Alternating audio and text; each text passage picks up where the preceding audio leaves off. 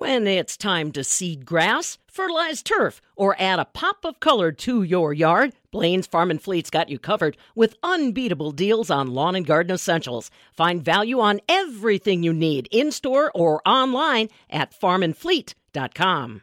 Imagine you have an emergency and need to call 911, yet it takes them a long time to get there, or maybe they can't come at all.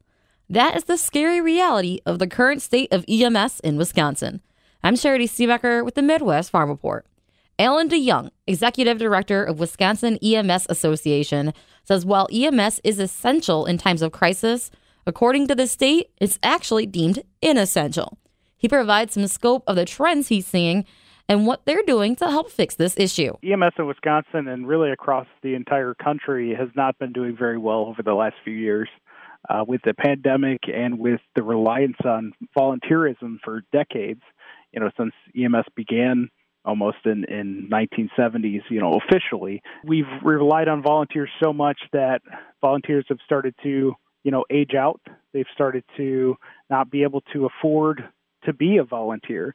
And in addition to that, fundraising obviously has gone down. People are a little bit tighter on their budgets, so they're not able to donate many times to fire and EMS departments.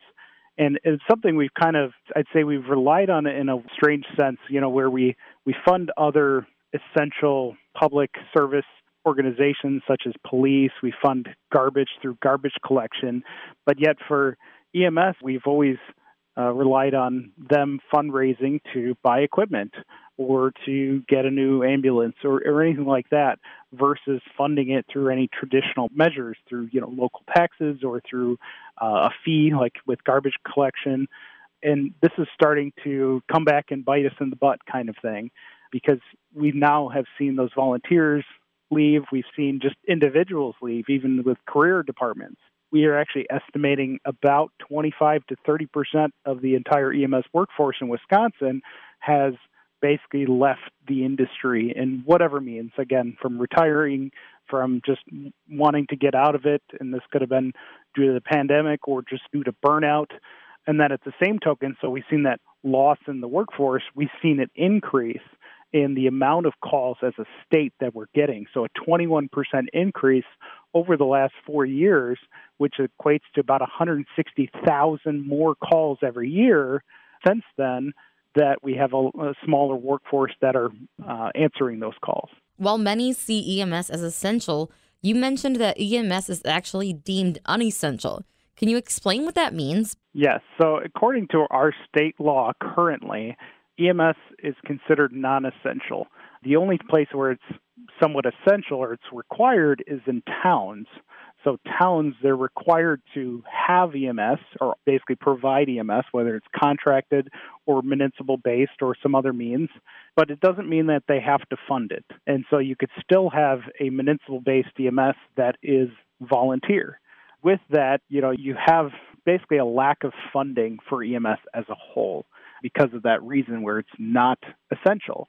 And additionally, even though a department is licensed to provide 911 emergency medical response, they may not have the staff to just answer those calls.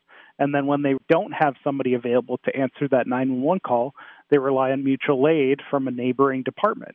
And when that neighboring department takes the 911 call, they're now placed out of service. So if their department gets another 911 call, they have to go to mutual aid to their neighbor. And so it's kind of like this domino effect that's been happening.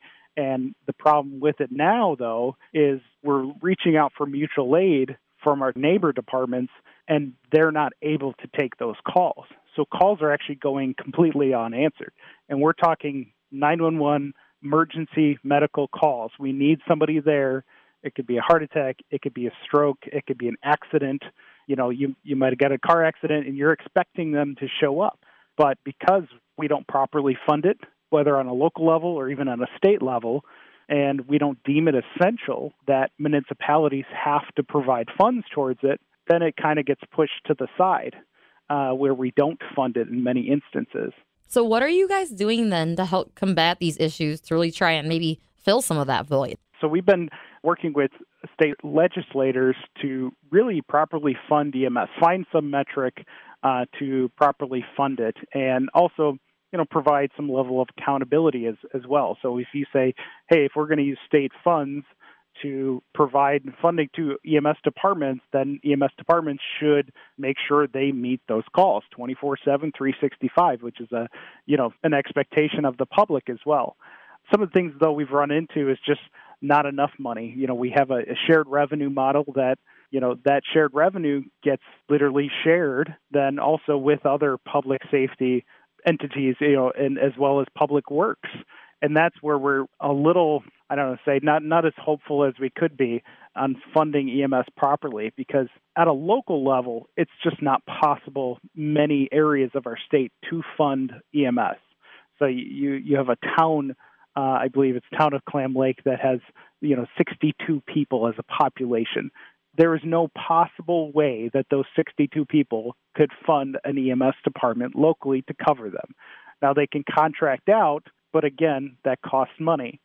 So we have a lot of tourism, obviously, in our state. We have a lot of tourism and hunters and fishing, throughout the northern rural areas of our state. And if they get hurt, who responds? EMS has to respond, or at least, we expect them to respond.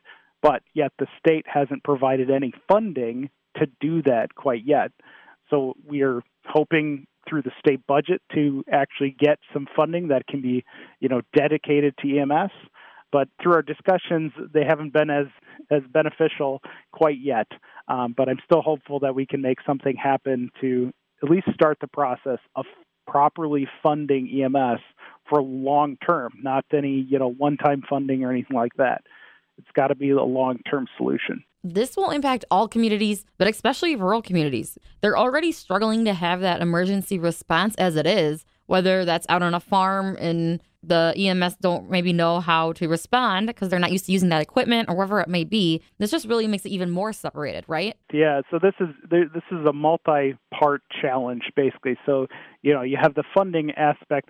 You also have a staffing aspect. And then you have a third aspect of training, being able to have all the skills necessary. And we do push EMS to basically have a big scope of what they can do. When people think EMS, typically they're thinking, oh, I'm just being transported to the hospital. And it's much more than that. Many EMS providers, if you're looking at like a paramedic, can do many of the same things that physicians do. They administer drugs, they can intubate, they're doing so many of these very highly qualified skills, and you need that training, and it doesn't happen overnight. This is training that happens over a long term and then getting good at it. So not only ourselves, but, a lot of departments, they try to train on many of the different skills. Example, pediatric calls are a very small percentage for most departments. You hope to never really get many pediatric calls, but when you do get them, you want to be ready to respond to them. So we do a lot of practicing of pediatric skills for our sake through our conference and through online training and things like that. But yeah, we are seeing this kind of, not necessarily a gap in skills, but you have people that are dealing with certain scenarios more frequently, like let's say heart attacks more frequently in a certain, maybe a urban area. And then when you get out to the rural areas, we do have, the possible farm accidents. You have, things like grain silos or manure pits that you have to keep in mind when you're responding to a farm versus, somewhere in the cities. You mentioned that some of these volunteers are getting older and retiring. So is there a younger generation that's willing to serve and step up to fill those vacancies? Or how can we get people to be interested in this line of work? I hate to say this, but this is one of the real answers is we have to look at EMS and pay them for what they do. Even many volunteer departments that pay a stipend, I've seen a literal $1 per hour, which is just kind of ridiculous because you're not covering your gas getting to the station if you're responding to the station. If you're a EMR service, you're responding with your personal vehicle. Any things like uniforms or, any of your own equipment that you might carry on your own personal vehicle that you're responding to a call, you might even pay for some of that as well. So people, not only with their just household budgets, they can't afford to be a volunteer. So we have to fund it in a way that also attracts the youth to get into it. There is always a sense of pride, but I say is, police officers have a sense of pride as well in what they do for their communities, but they also get paid and they also get really good benefits. I can tell you EMS, the majority of EMS in Wisconsin doesn't have any type of retirement. That's a kind of a scary thought when you go to work for any other company. Typically, you're going to have some type of retirement in some fashion. Most of our EMS don't have benefits. They don't have health insurance. They aren't offered these things because they cost money. And since we're not funding EMS properly, people are just going to be getting out of it. And if we want to be able to track those youth, we need to offer those same benefits that for-profit organizations are offering, or just offer the same benefits that are the counterparts, such as police, that they do offer. And I think that will attract many more youth into public safety as a whole. I would definitely offer it just to say, hey, reach out to your legislator, just saying, look, as a public citizen in Wisconsin, we believe EMS should be essential. It should be funded properly. And it shouldn't always be funded through local taxes, because in some areas that local tax burden could be pretty high. Besides the state having a surplus, the state has state budget money that they should be putting towards something like public safety, and in particular like EMS. If they don't, and then if they don't put enough towards it, this is not going to get any better. Our call volumes are going to continue to increase. And then it's going to be a matter of time where it's somebody's grandmother or, somebody's even, child, God forbid, that they're calling 911 and nobody shows up to it. And we can't hold volunteers. We can't force them to leave their job and go to a call. Their employer may not allow them to even do that. So we have to see it in a different light. We have to, as citizens of Wisconsin, if we want to change things and make sure that we have EMS when we dial 911, somebody's going to be there. We need to make sure that our legislators basically take the initiative to properly fund EMS directly.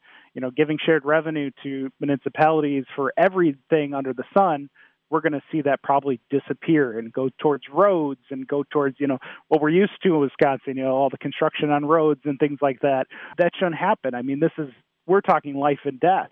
EMS can still go down a gravel road versus, if you don't fund it, they're not going to show up at all. And that's the reality that we're at right now. And that's what I think everybody, all listeners should know, is we're in a dire situation that's not like any other industry. This is truly life and death, and you never know until you need 911 when you're going to need it.